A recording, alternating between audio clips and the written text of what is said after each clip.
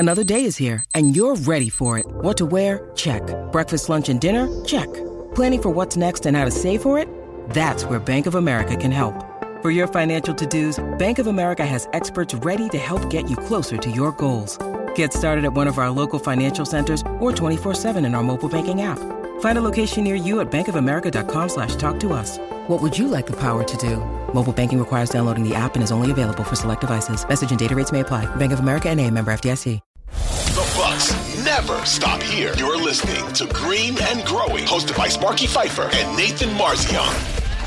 What if, instead of this dumb thing where they're putting all the NBA teams in this, what if they said, we're going to do an in-season tournament, but it's going to be an international tournament. It's going to be the top 5 teams from each conference, or the top 10 teams record-wise from the previous year, are automatically in the in-season tournament the following year, and they'll compete against the top 10 teams from the EuroLeague, or pick where, however, the champions from different leagues around the world from the previous year, they will come over to the U.S. and compete in these games. Now, for them, there'd be travel involved, and they'd be on the road for a couple of weeks or however long this would last.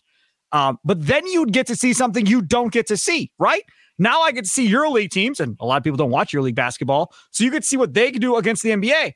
If you're a good team and you've got a player stashed, now maybe you could see, like the Kings, who had Sasha stashed, they might have got to see him last year competing against NBA teams to kind of see really how ready is he during the season competing against NBA talent. Now you could see something that you don't normally get to see. To me, now we got some intrigue. Now let's see what we've got to talk about. Or if EuroLeague has their own tournament, we have our own tournament, and then the winners from both play in a game in Las Vegas, and you get something that you normally don't see. Well, what makes the World Baseball Classic so great is it's a collection of talent representing their country that these guys never get to play together as a team. So you're seeing guys playing together you never see. So you're tuning in for something you can't see during the regular season.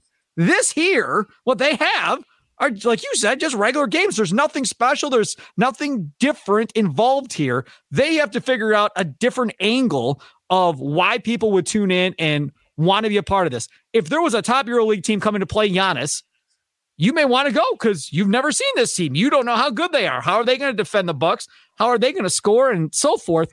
I think that's probably a better angle than doing it the way they're going to do it. But would the players care that much if it was that format? I don't think so, as long as they're still winning money. And if you get that league involved, then they throw some money at this too and say, look, we're going to make the prize fund even bigger. And we're going to raise it up and we're going to make it this way. I just think everybody gets excited about doing this. It's not the Olympics, right? It's not what you're doing because you have teams, not just a bunch of international dudes thrown away. Giannis is playing with the Bucks. He's not going to play with Greece, so Marzion roots for him. He's going to play with the Bucks. So they have to come up with some other teams. I don't know. And maybe I'm stretching here, but I think that would be something different that we don't ever get to see. You never see an NBA team against a top Euro team. Like, that has never happened. We've never gotten a chance to see really what that looks like. We always say, well, the NBA is just a far superior product and so forth. But those European games are pretty damn good. And they got some pretty good players over there, Nathan. Yeah, but they do have good players. Those are good players, but they're not NBA players, man. Like, I just feel like the NBA players would be like, yeah, we're going to kill these dudes. And I think they would. And I think it'd be like, I mean, I don't know. Those leagues are very competitive. They're very good, but that's because they're going against each other. If they but you've got American players over there too, remember? But if they went against an NBA team, yep. I mean, those American players over there are not there's a reason they're not playing in the NBA. Sure. It's because they're not good enough to be in the NBA right now. So It's like that. You're essentially just taking a bunch of guys that aren't good enough to be in the NBA and putting them against NBA players. And it's like, okay. This will probably be done pretty quickly.